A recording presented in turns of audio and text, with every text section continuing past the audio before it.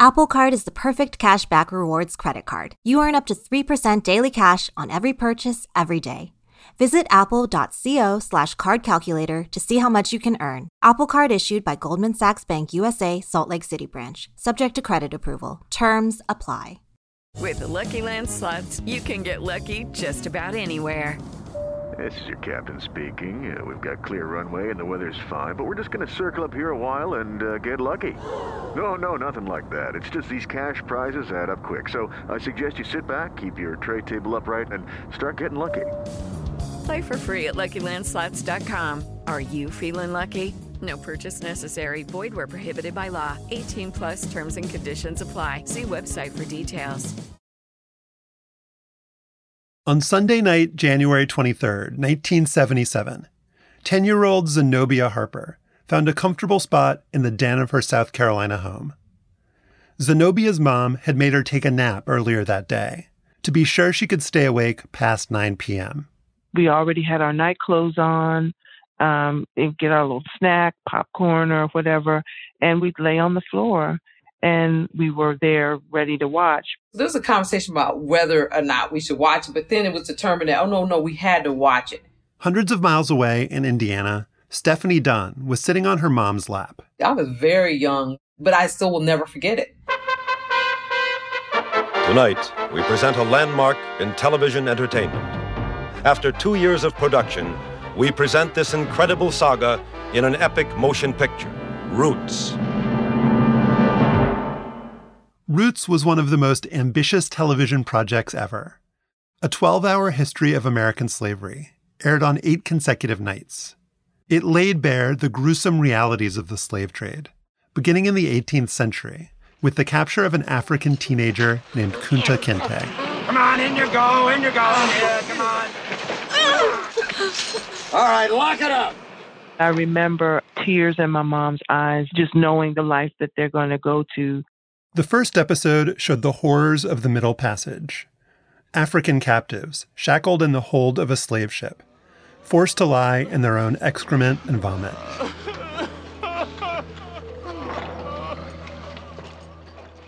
It gave me nightmares. I was traumatized. I was, really torn up. Our phone would ring. Did you see that? Are you watching? And the very next day, that's all we were talking about was Roots. And after night 1, it was like no one would dare be missing night 2.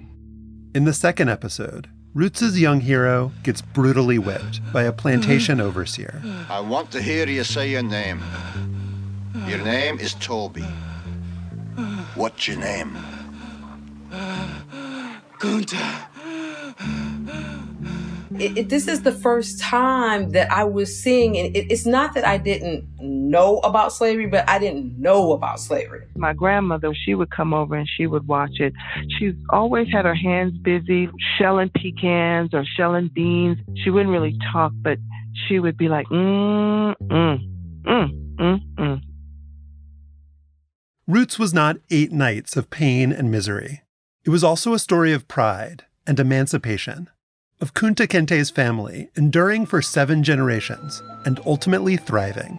You is free at last. We is free. There was something really beautiful about it. These Black folk and this struggle and their survival, this is where I come from. This is who I come from. It made me start to think about Blackness and what it meant to be in this Black skin. ABC scheduled Roots on 8 consecutive nights because it thought the series might flop. In the worst case, the network could limit the damage to 1 bad week. That worst case scenario, it didn't happen. Every night this week, the big television attraction has been Roots. It's estimated that 60% of the population saw 1 or more episodes of the series. That's something like 130 million people. Roots was the most watched television event in U.S. history. But it was more than just a pop culture phenomenon. Roots was also a corrective to the lies and stereotypes propagated in movies and textbooks. The narrative around it in the school system was slavery was what helped to civilize uncivilized African savage people. Now, It felt like all those old destructive myths were getting left behind, replaced by something rawer and more authentic, something true. That new, real narrative came from Alex Haley. It just seemed to me that if you really knew the story behind us as a people, if you really knew the way that those who are our ancestors had been brought out of what was their homeland, that every one of us ought to weep that that thing called slavery had ever occurred in human annals. By 1977, Haley was less a writer than an American folk hero. His book, Roots, The Saga of an American Family, came out before the miniseries, and it too was a sensation. The book's jacket said that Haley rediscovered, for an entire people, a rich cultural heritage that slavery took away. Some elements of Roots, like the dialogue, were fictional, but the book and the miniseries were both marketed as nonfiction. The real history of Alex Haley's family. Roots, the true story Alex Haley uncovered in his 12 years search across the 7 generations of his ancestry.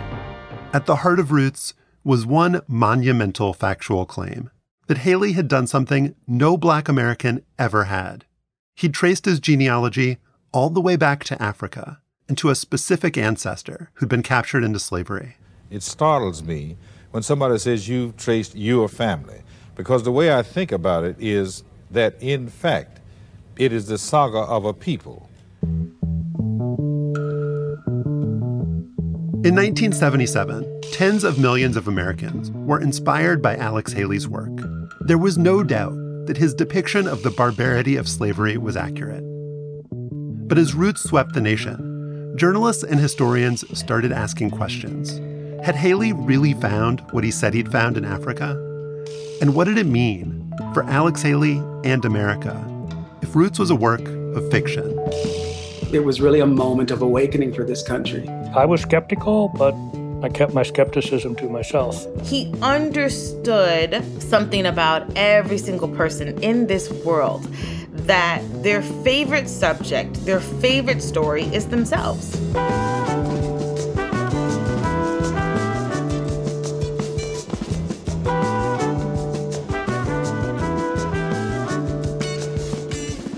I'm Josh Levine, and this is 1 year, 1977. Roots, the saga of Alex Haley.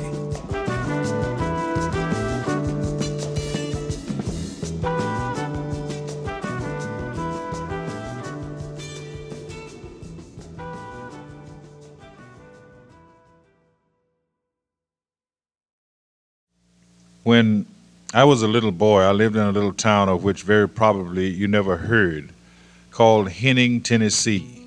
We knew that Memphis was 50 miles away, and beyond that pretty much was Mars as far as we knew at that time.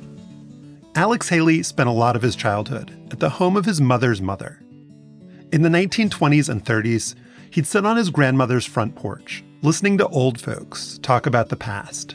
As a little boy, I didn't understand a great deal that they talked about, but it was bits and pieces and patches of what I was later to learn was, in fact, the narrative history of the family, which had been passed down literally across generations. The young Alex would repeat those stories to his black and white playmates, telling them about plantations and overseers. When he talked, the other children listened. Alex liked the attention. Sharing those stories made him feel like somebody special. Haley enlisted in the Coast Guard in 1939 when he was still a teenager. At sea, he passed the time ghostwriting love letters for his shipmates. If the guy had told me, as many did, the girl's hair was blonde, well, out there in the middle of the ocean, I'd get in some fit of creativity and come up with something like, your hair is like the moonlight reflected on the rippling waves, or stuff like that. Haley submitted stories to pulp magazines like True Confessions. He worked his way up to Reader's Digest and started doing interviews for Playboy. In 1963, he interviewed Malcolm X and then got hired to work with Malcolm on his autobiography. While the two men got along, their political philosophies were totally at odds. Malcolm believed in black nationalism and independence. And I don't believe in fighting today in any one front, but on all fronts. In fact, I'm a black nationalist freedom fighter. Haley, a moderate Republican, idealized his childhood in Tennessee. The way he described it, blacks and whites had lived alongside each other there in peace. And so, while he was still working with Malcolm X, Haley started on a new book, a nostalgic look at the 1930s South. As civil rights movement is exploding, Alex Haley sees this story as sort of this quieter, simpler time in American history. Matt Delmont is the author of Making Roots. He thinks that's going to captivate both white and black audiences and be a tremendous publishing success. As Haley plotted out that project, he went to a family reunion and got reacquainted with the stories that had fascinated him as a child. He hears family relatives talk about what they're calling the first African ancestor. Cousin Georgia was the one whose mouth ran like a trap hammer. You could hardly believe the way that lady talked. She said, yeah, boy, that African, he say his name was Kente.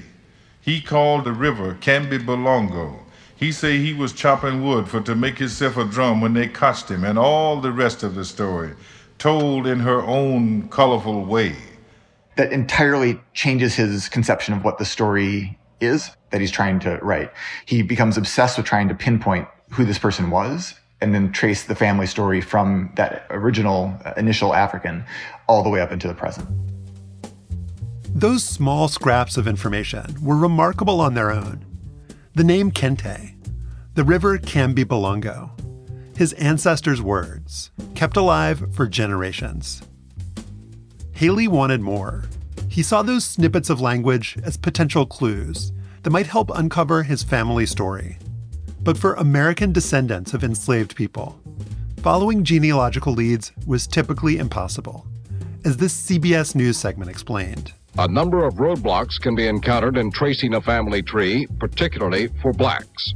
This old ledger, for example, lists slaves only by number, age, and sex. The only names are those of the owners. To find out where he'd come from, Haley would need to do something that was basically unprecedented. He'd have to rebuild the connections that slavery had severed. First, Haley went to the National Archives to look for some trace of his family in the U.S. Census. And I wouldn't even tell the archives attendants what I was looking for. The odds of finding it seemed so ridiculous.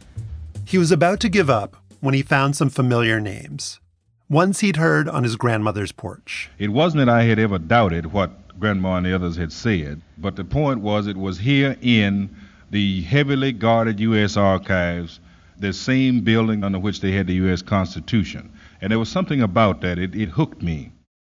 As all this was going on, Haley was telling crowds of people about his research journey. After Malcolm X got gunned down by an assassin in 1965, Haley became a coveted public speaker. He'd start by lecturing on Malcolm's autobiography, but then quickly pivot to his quest to track down his African ancestor. That story, the saga of his family, captivated audiences. Alex Haley's great skill is he was a tremendous storyteller. There was something mesmerizing in the way that he spoke. I am telling you this morning what sounds like a chronology of triumphs. I'm not telling you about the times of feeling almost suicidal because I couldn't find something I was looking for so hard. I didn't care about eating, sleeping, anything. I had to find the fact for us, the people whose story was being put together for the first time. The way it's presented on the lecture circuit, it's an amazing detective story about how one man is able to identify 7 generations of his family's history. Haley could make even archival research sound impossibly thrilling. I got on a plane, I went to London. I had entered the type of situation that can hit a writer where he operates purely by impulses, by what his senses tell him to do, because he's so deep in what he's doing and his subconscious directs him. But Haley still had no idea where in Africa his ancestor had lived. According to family lore, that ancestor used the phrase Camby Bolongo to refer to a river. But Haley didn't know what language those words came from. He asked an expert on African linguistics for help. And I was told now that in Mandinka, without question, the word Bolongo translated to large, moving, running stream. such as a river, and that preceded by the word Camby, it very probably meant Gambia River. Haley finally had a lead on where to look for his ancestor. The Gambia is the smallest country on the African mainland, a sliver of land on the Atlantic coast. It won its independence from the United Kingdom in 1965. Haley traveled to West Africa in 1967. He then set out by boat for the Gambian village of Jufere. I had to literally assemble a safari. Turned out a total of 14 people, 3 interpreters, each in a different dialect that we would encounter on the way. 3 musicians, because the old chiefs don't like to talk without music in the background. Cola nuts, all these sorts of things. And up the river we went. I want to tell you, I never dreamed it would be me in the pith helmet. Going up the Gambia River. Crocodiles, baboons, unbelievable. It was there, in the village of Jufere, where Haley had what he called the peak experience of his life. It was the first time I have been hit by an emotion almost as if a tornado hit me. And I just had to hold myself to withstand the force of it. In Jufere, Haley met an old man wearing a white robe and a skull cap. That man, Keba Kanye Fofana, was a griot, a traditional storyteller. And then he proceeded to tell me the story of the Kente clan. I've never witnessed such a mind. The man talked 3.5 hours, telling in detailed account the story of a family. The longer the griot spoke, the closer Haley came to the answers he'd been searching for. He waved his hand below the village, and he said, and of these 4 sons, in the time that the king's soldiers came, the eldest of these, Kunta, was away from this village to collect wood when he disappeared. And the family searched and searched and searched for him, and they could never find him. For Alex Haley, and the audience he told the story to, this was the climax of a 200-year journey. This griot, in a remote village in the Gambia, had just confirmed the Haley family legend. There was an African who got caught by slave traders while he was off chopping wood. And that African, Alex Haley's ancestor, he had a name, Kunta Kinte. I sat there like a graven image, goose pimples all over me. I knew at that moment that I had become, as far as I knew, the first one of the 22 millions of us who had been enabled, privileged, honored, missioned to cross that ocean, to cross all that span of knowing nothing about us and maybe to know something about us. Let's take a break.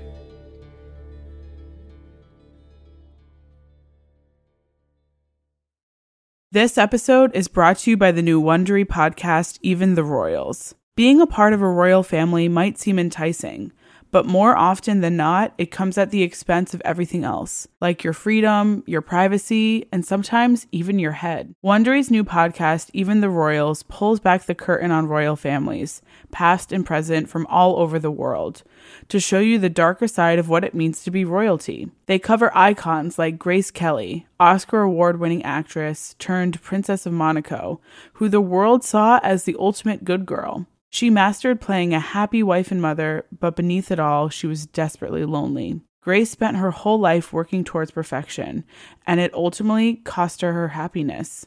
They also cover the story of King Ludwig II from Bavaria. He was only 18 when his father died, leaving the crown to him and a duty to rule that he had never wanted. He refused to lead and used funds from the royal treasury to further his extreme love of opera, but this choice eventually cost him the crown and his life. Follow Even the Royals on the Wondery app or wherever you get your podcasts.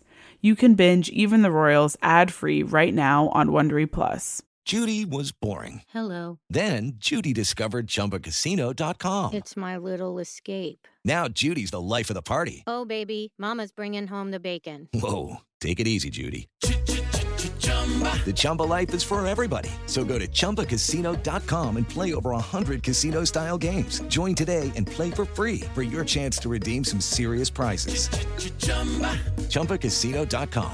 No purchase necessary. Void where prohibited by law. 18+ terms and conditions apply. See website for details. Alex Haley got a book contract to write about his family history in 1964. Over the next 10 years, he traveled the world doing interviews and research. He gave hundreds of speeches to universities, historical societies, and corporations.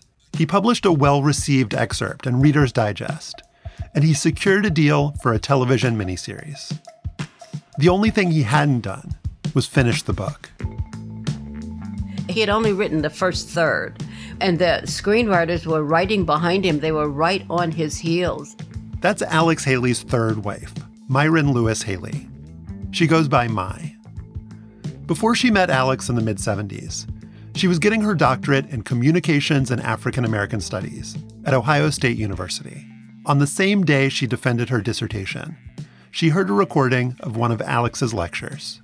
I listened to that speech, and I thought, oh my God. By the time he finished telling the story, you could hear people in the audience just popping up like popcorn, just like I was listening to it. And your own emotions were building. And I thought, wouldn't it be just wonderful to be able to work with my hero here? Mai sent Alex her resume. Alex sent Mai a ticket to meet him in Jamaica, where he was holed up working on his manuscript. By the time we got to his cottage, he was telling me about how he was so under the gun. He had missed every deadline, at least 10 times or more. The publisher was on him, and he was showing the stacks of telegrams, telling him it was urgent to finish, and the mail lady would arrive by donkey, and she'd have all these telegrams that had arrived maybe a week ago, a week before, and Alex would take those telegrams. He had a box that he would just dump all these telegrams in because he knew what they said. Mai made a difference right away. She typed 120 words a minute, and she got up early every morning to write out possible dialogue for Roots. Alex was always clean. He always came to the copy after a shower. He said that it was almost surgical to him. He always used the green Pentel pen, he said, because he wanted the universe to know that he wanted money. Let the universe know here, we got to keep this thing going.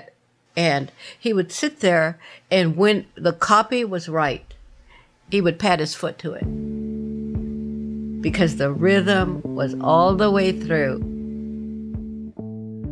Roots opens with the birth of Kunta Kinte in the Gambia in the spring of 1750.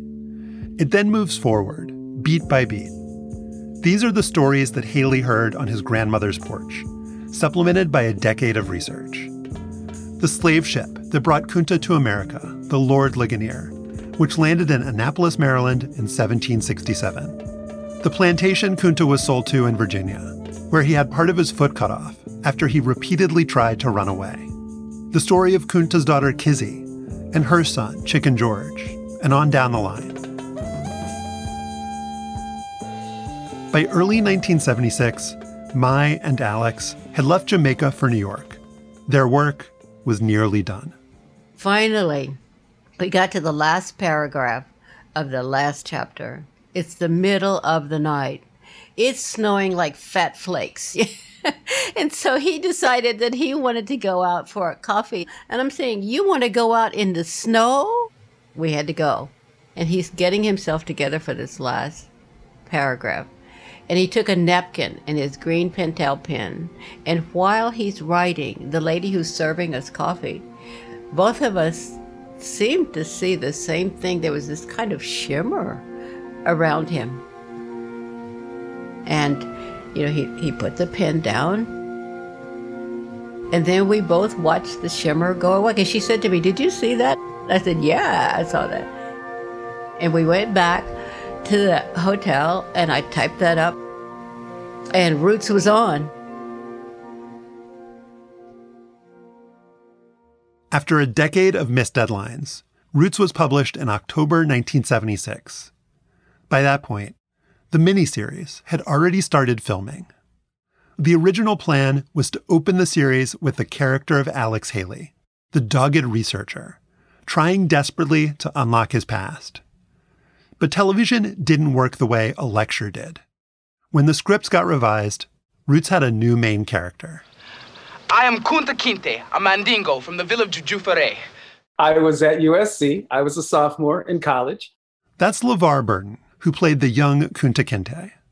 Before Roots, he had never been in front of a camera. My very first day as a professional actor, Cicely Tyson played my mother. Dr. Maya Angelou played my grandmother. I mean, who was I? I was this 19-year-old kid from Sacramento. The cast was loaded with Black luminaries. Louis Gossett Jr., John Amos, Leslie Uggams, Richard Roundtree, Madge Sinclair, Ben Vereen. But LeVar Burton's young Kunta Kinte was the key to everything. The character that viewers needed to fall in love with and mourn for. I recognize now that vulnerability that they saw in me was absolutely key. And then watching that vulnerability be shattered, that was the journey that we wanted to take the audience on. And I was down for it. Alex Haley was often on set in Savannah, Georgia. To help Burton prepare for the role of Kunta, he gave the actor a pre-publication copy of Roots. He just casually dropped by my motel room and here it was, the entirety of the story. I stayed up all night. The man was brilliant. I consider myself really, really lucky to have had that man as a part of my life. The book that Alex Haley gave to LeVar Burton had a bookmark in it. That bookmark flagged the section describing the middle passage. Nothing like that sequence had ever been shown on television. Burton and dozens of Black extras had to lie on wooden planks, shackled to the person next to them. I think it was 2 or 3 days that we were in that set. And I really feel like the ancestors came in and helped me get through those moments, reliving those moments, reenacting those moments. Allah the merciful. Allah the compassionate. Please hear my prayers. The reality of the horrors that took up some space inside of me. Alex Haley's book was everything he'd wanted it to be. Roots was the 200-year saga of one Black family. But it was also the story of a people. I hate to say it because it sounds so funny, but I really feel I have been almost elected by obviously a force beyond me or us, that I have been sort of a conduit. Roots sold 1 million hardcover copies in just a few months. It was just simply crazy. Mai Haley was living with Alex as the book became a massive hit, and she had a close-up view of his growing fame. Fans would approach him everywhere, desperate to meet the man who'd written Roots. You know, he's standing at the urinal with people holding their books out for him to sign. You know, he said, well, I can't do 2 things at once, you know. There was one lady who fell on the floor prostrate and kissing his shoes, and he's going, woman, get up from there, you know. It was wild. The other night, I was up at Abyssinian Baptist Church. I'm sitting there signing books as rapidly as I can. An old lady put the book down. I looked at the fingers, and I have seen those fingers hundreds of times. They've been in so many wash tubs, the knuckles a little knobby, and that lady came there, and she was almost aglow. Tell you the truth, I had the feeling I wanted to spring up and embrace her. I didn't know what to do, so I just signed the books. Roots the miniseries started airing 3 months after Roots the book hit the New York Times bestseller list. The morning of day 3 of Roots, I was at the supermarket and got recognized for the first time. That's the moment I recognized that my world was changing. The A.C. Nielsen Company, the leading measurer of television audiences, today gave the ultimate accolade to the American Broadcasting Company. It announced that the program Roots had broken all the records for size of audience. For 8 days in January 1977, Roots reshaped American life. Attendance at movie theaters and restaurants dipped. A Los Angeles disco put a sign out front saying it was shutting down for the week. A bar in Harlem hosted watch parties and kept the jukebox turned off afterwards so patrons could talk about what they'd just seen. People naming their kids. The woman who has twins and names one Kunta and the other Kinte. Kelly Carter Jackson is the co-editor of Reconsidering Roots. Historical societies and genealogy clubs exploded. So many African Americans have wanted to know who their ancestors were. Roots addresses that core longing for their identity. It wasn't just African Americans who were inspired by Alex Haley's search for his ancestor. It's white people who are trying to figure out, well, when did we get to this country and what is our story? Because of the new interest in genealogy spurred on by Alex Haley and Roots, we now know that President Jimmy Carter's first American forebearer arrived in Virginia 341 years ago in 1635. The Roots miniseries had been crafted by white producers and white screenwriters to appeal to a majority-white TV audience. For one thing, they added white characters who didn't exist in Alex Haley's book. In the first episode, Ed Asner played a slave ship captain who felt conflicted about his role in the African slave trade. In a 2005 interview, Roots screenwriter William Blinn explained the purpose of that character. It's difficult to portray the man in doubt and torment, but I think it's very valuable because the fact of the matter is, for a lot of us, that's where we are. And I think we needed to say to the majority of our viewers who were white, you may be as much the victim as the villain. Those new white characters likely made Roots more palatable to some white viewers. But not everyone was won over. Newspapers ran letters calling Roots a distorted piece of propaganda and saying that slavery wasn't something the white race did to the black race, because not all white people were involved. Ronald Reagan, the former governor of California, said that all the good people being one color and all the bad people being another was rather destructive.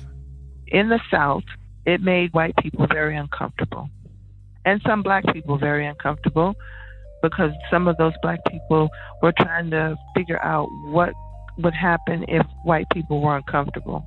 Does that make sense? That's Zenobia Harper again.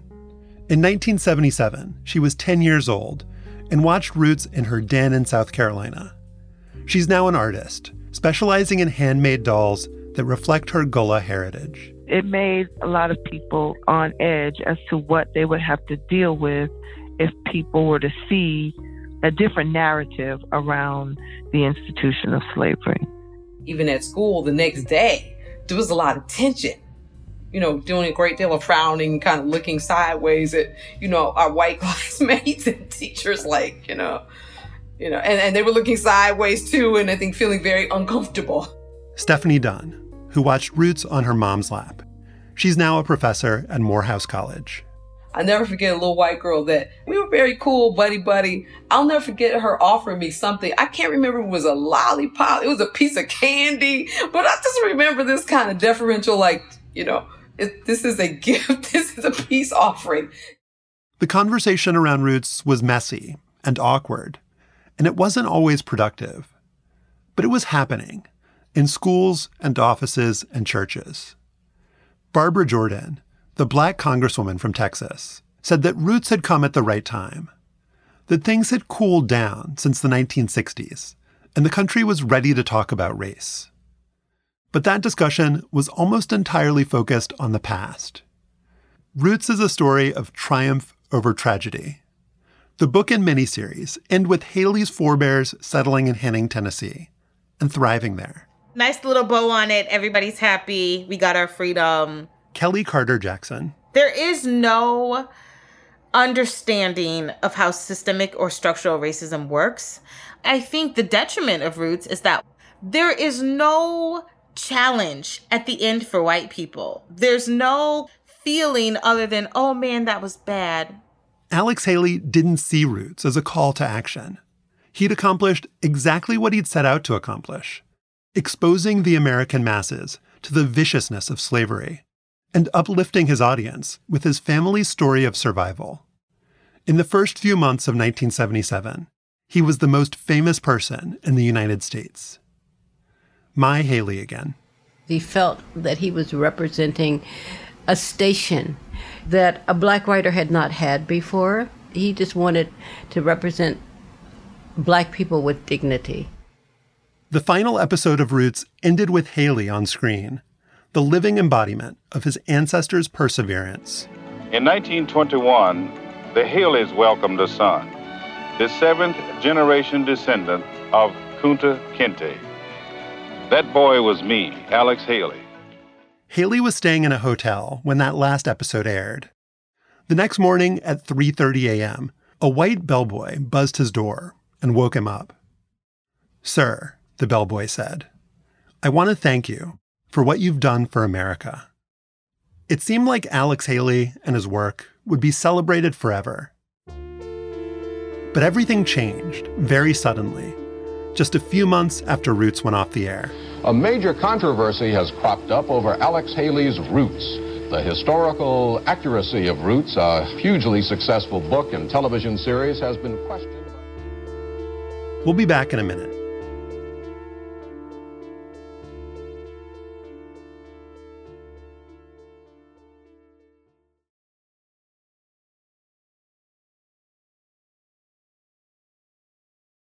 Alex Haley's Roots forced the country to confront the horrors of American slavery. Many people knew only a distorted version of that history, but there was a huge body of scholarship on the Atlantic slave trade, and there were historians who worked specifically on the slave trade in the Gambia, the nation where Haley tracked down his African ancestor. One of those historians was Donald Wright. I'm a retired professor from the State University of New York College at Cortland. When Wright was a grad student, he met Alex Haley. It was around 1974, before Roots was published. My advisor had half a dozen of us over, and I literally sat at his feet as he told his story. And he was charming.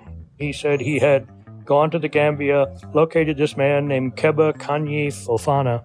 Keba Kanye Fofana was the griot that Haley met in the remote Gambian village of Jufere. The old man, who recited Haley's family history from memory. I was absolutely awed that out of this man's memory and his mouth was coming such an incredible array of lineage. Who married whom? What children in what order? Haley told Donald Wright that the griot had spoken for hours on end and had, at last, arrived at the name of his African ancestor. Now I heard this wizened old griot say the eldest of these four sons, Kunta, went away from this village to chop wood, and he was never seen again. This was Alex Haley's eureka moment. The story he'd been desperate to confirm, to connect him back to his origins in West Africa. Well, I sat there as if I was carved of rock. Goose pimples that felt to be the size of grapes all over me. Donald Wright was planning a trip to the Gambia himself a few months later. He was collecting oral histories from griots and family elders. Spending most of my time with a Sony tape recorder going around and trying to get people to talk about their past. And because Haley had made a great deal about Fofana, I thought he would be a person to talk to. Wright found Keba Kanye Fofana in the village of Jufere. He had on a very typical African robe, a loose cotton garment, and he had a little pillbox cap on his head. This was the griot who'd given Alex Haley goose pimples the size of grapes. Now, Donald Wright was hoping that he might benefit from the old man's knowledge. So Wright asked him some questions with the help of a Mandinka interpreter. Very little of the interview went as Haley indicated it did, with this griot spewing out lines of ancestry going back for generations. I never, ever heard that as much as I tried. The only individual the griot spoke about with any specificity was Kunta Kinte, Alex Haley's African ancestor. The griot said that Kunta had gone off to collect wood and was never seen again. And that was it, and he didn't know much else. Wright felt certain that the Kunta Kinte story was a sham. But he wasn't interested in publicly attacking Haley or his work. And so, when the Roots miniseries became a huge hit in 1977, Wright grumbled in private. I think my wife got fed up with me talking about some of the bogus things that were in there. I'm not big on historical fiction. But Alex Haley had other doubters. And not all of them stayed quiet. British reporter Mark Ottaway says he discovered that a vital link in Haley's claim to have traced his ancestors back to their African village was based on information from a source of notorious unreliability. Mark Ottaway's report ran in London's Sunday Times on April 10, 1977. It said that the Kunta Kinte story was almost certainly untrue. Here's what Ottaway found out. When Alex Haley came to the Gambia, he told officials there that he was searching for his African ancestor, someone named Kinte, who'd been captured into slavery when he was out collecting wood. Those Gambian officials then went and found a griot, Keba Kanye Fofana. And that griot repeated the story to Haley, that Kunta Kinte had been captured when he was out collecting wood. The mistake Haley made was he went there early and told the story he wanted to hear. And then people there went out and found someone to tell it back to him. There was more. Keba Kanye Fofana was not a real griot. Actual griots are tribesmen trained to recite past events from memory. Fofana was just a man who liked to tell stories. The Gambia's national archivist had sent Alex Haley a letter explaining that. But Haley, it seemed, had chosen to ignore it. Historian Matt Delmont. Haley was so eager to believe the story. You want to believe something's true, and you're willing to not poke holes in it because the value of believing it's true is so powerful. This debunking of Alex Haley's research was big news in the United States. The New York Times ran a story on the front page, and 2 more inside the paper. At first, Haley sounded sheepish. He admitted that he may have been misled during his research in Africa. Haley adds, though, that Roots is a true representation of the kind of life blacks led in this country and in Africa before they were taken slaves. As the coverage intensified, Haley grew more defensive. I take great pride in being a good, solid, hard-working author, he said. I resent an opportunistic person seeking to say it's hogwash. As we worked on this episode, we found something that wasn't available while this debate was happening in 1977. A tape of Haley's meeting with the supposed Gambian griot, Keba Kanye Fofana. Sir, could you tell me, please, the name of the tune you're playing now? That tape is part of the Alex Haley Papers at the University of Tennessee, Knoxville. The recording seems incomplete, but the tape does include an account of Kunta Kinte's capture. This is what Alex Haley heard in the Gambia and made the centerpiece of his lectures, the story of his African ancestor, as told by Keba Kanye Fofana through a translator. Now Kunta disappeared, and they couldn't find him anymore. They thought he's been caught by the slave dealers and taken to the island. The way Haley always described it, this was a moment of serendipity. This griot, in a remote village in Africa, had spontaneously confirmed the story that Haley heard as a child in Tennessee. And I just felt like helium had been pumped into me. I popped up like a jack-in-the-box, just stood up. On the tape, it doesn't sound like a spontaneous moment of magic. This next part is a bit hard to hear, but Haley mentions some specific dates.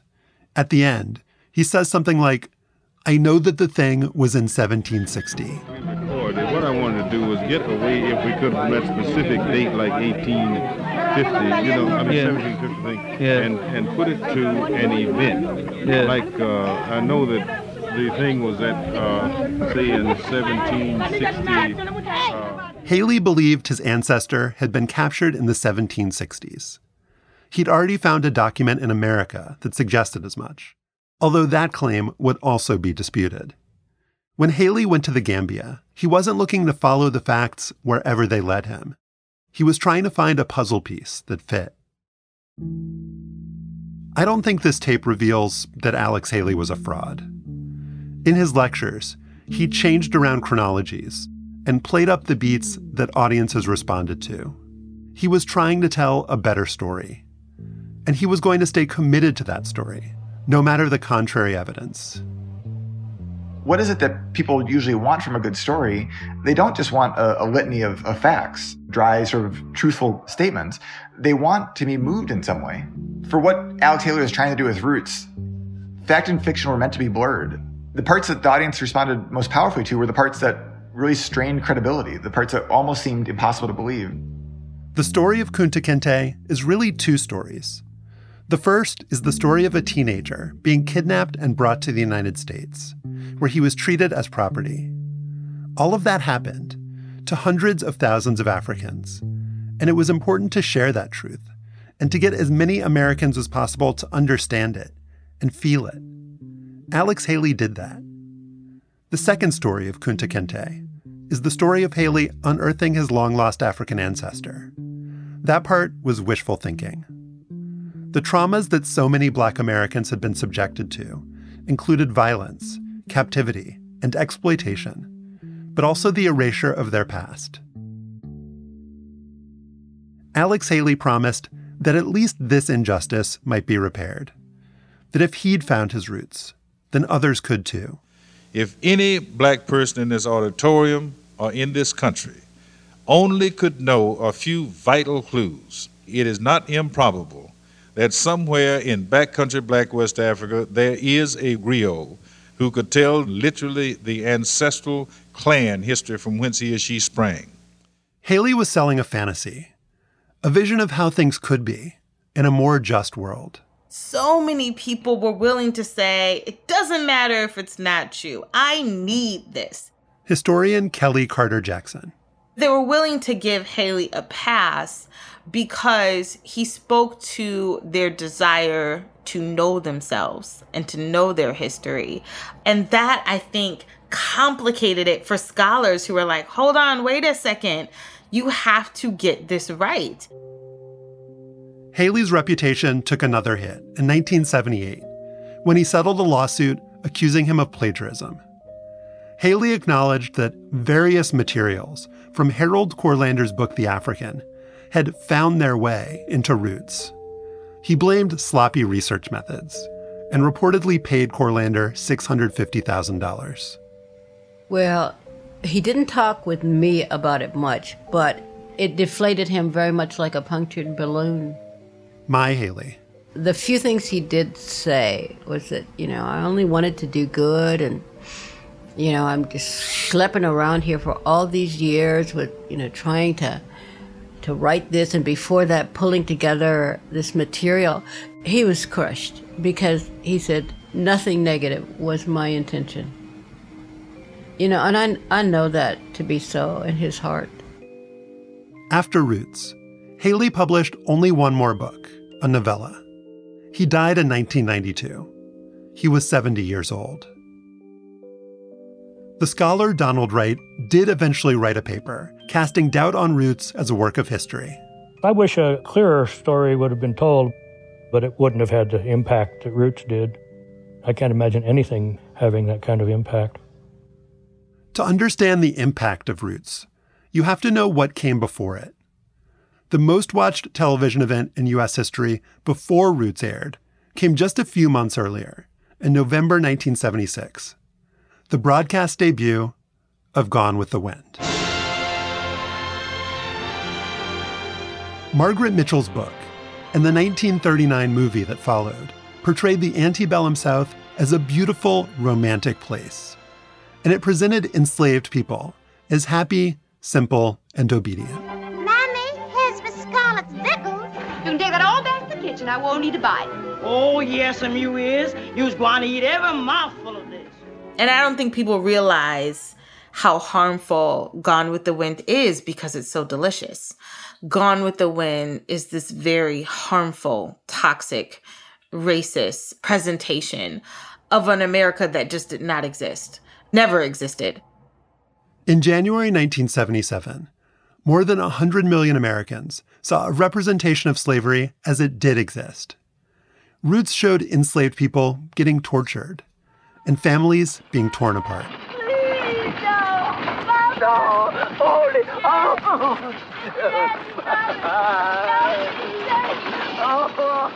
That is not the fairy tale version of the lost cause history of the Confederacy. So that's powerful. People have an emotional, visceral response. They light up, especially people who watched it on TV, like who watched it in 1977.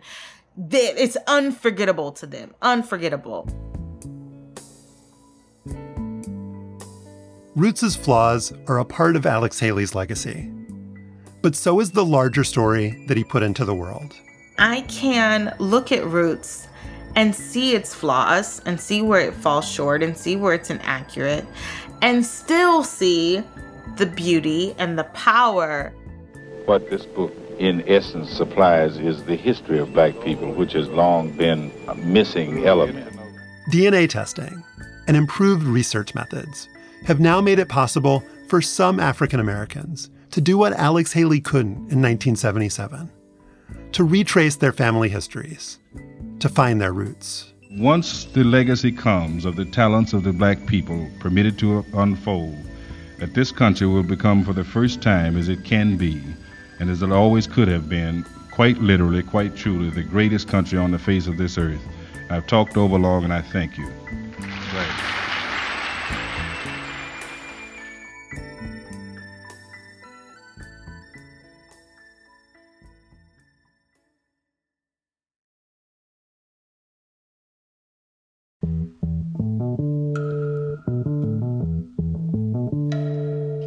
If you want to listen to our full interview with LeVar Burton and hear more about his experience making Roots, that will be in our Slate Plus episode, dropping tomorrow. That show will also feature a conversation between Decoder Ring's Willa Paskin and Slate culture writer Matthew Dessem about what else was happening on television in 1977. To listen to that episode and our other Plus shows for this season, go to slate.com/oneyearplus. It's only $1 for your first month. You'll get to skip all the ads in these podcasts, and you'll be supporting our work here at 1 Year. That's slate.com/oneyearplus. Next time on 1 Year, 1977, the final episode of our season. A family in New Mexico makes an amazing discovery, one that changes their lives forever. I remember hearing my mom calling me. She was like, there is something interesting here. There's like a burn on the tortilla. Tell me what it looks like to you. And so I looked at it and then I'm like, oh my God, that looks like the face of Jesus.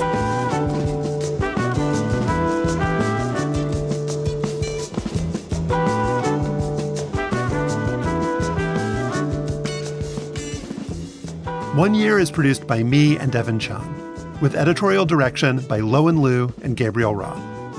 Madeline Ducharme is 1 Year's assistant producer. You can send us feedback and ideas and memories from 1977 at oneyear@slate.com. We'd love to hear from you. Our mix engineer is Merritt Jacob. The artwork for 1 Year is by Jim Cook.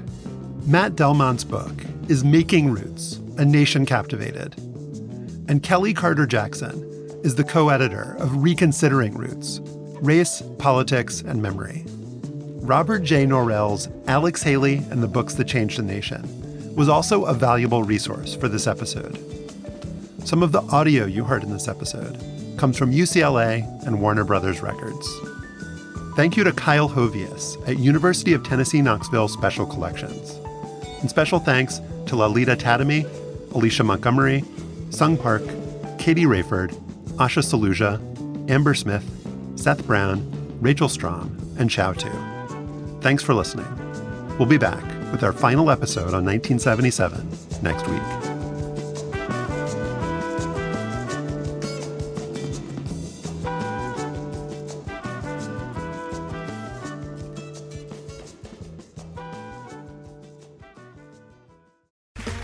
Okay, round two. Name something that's not boring.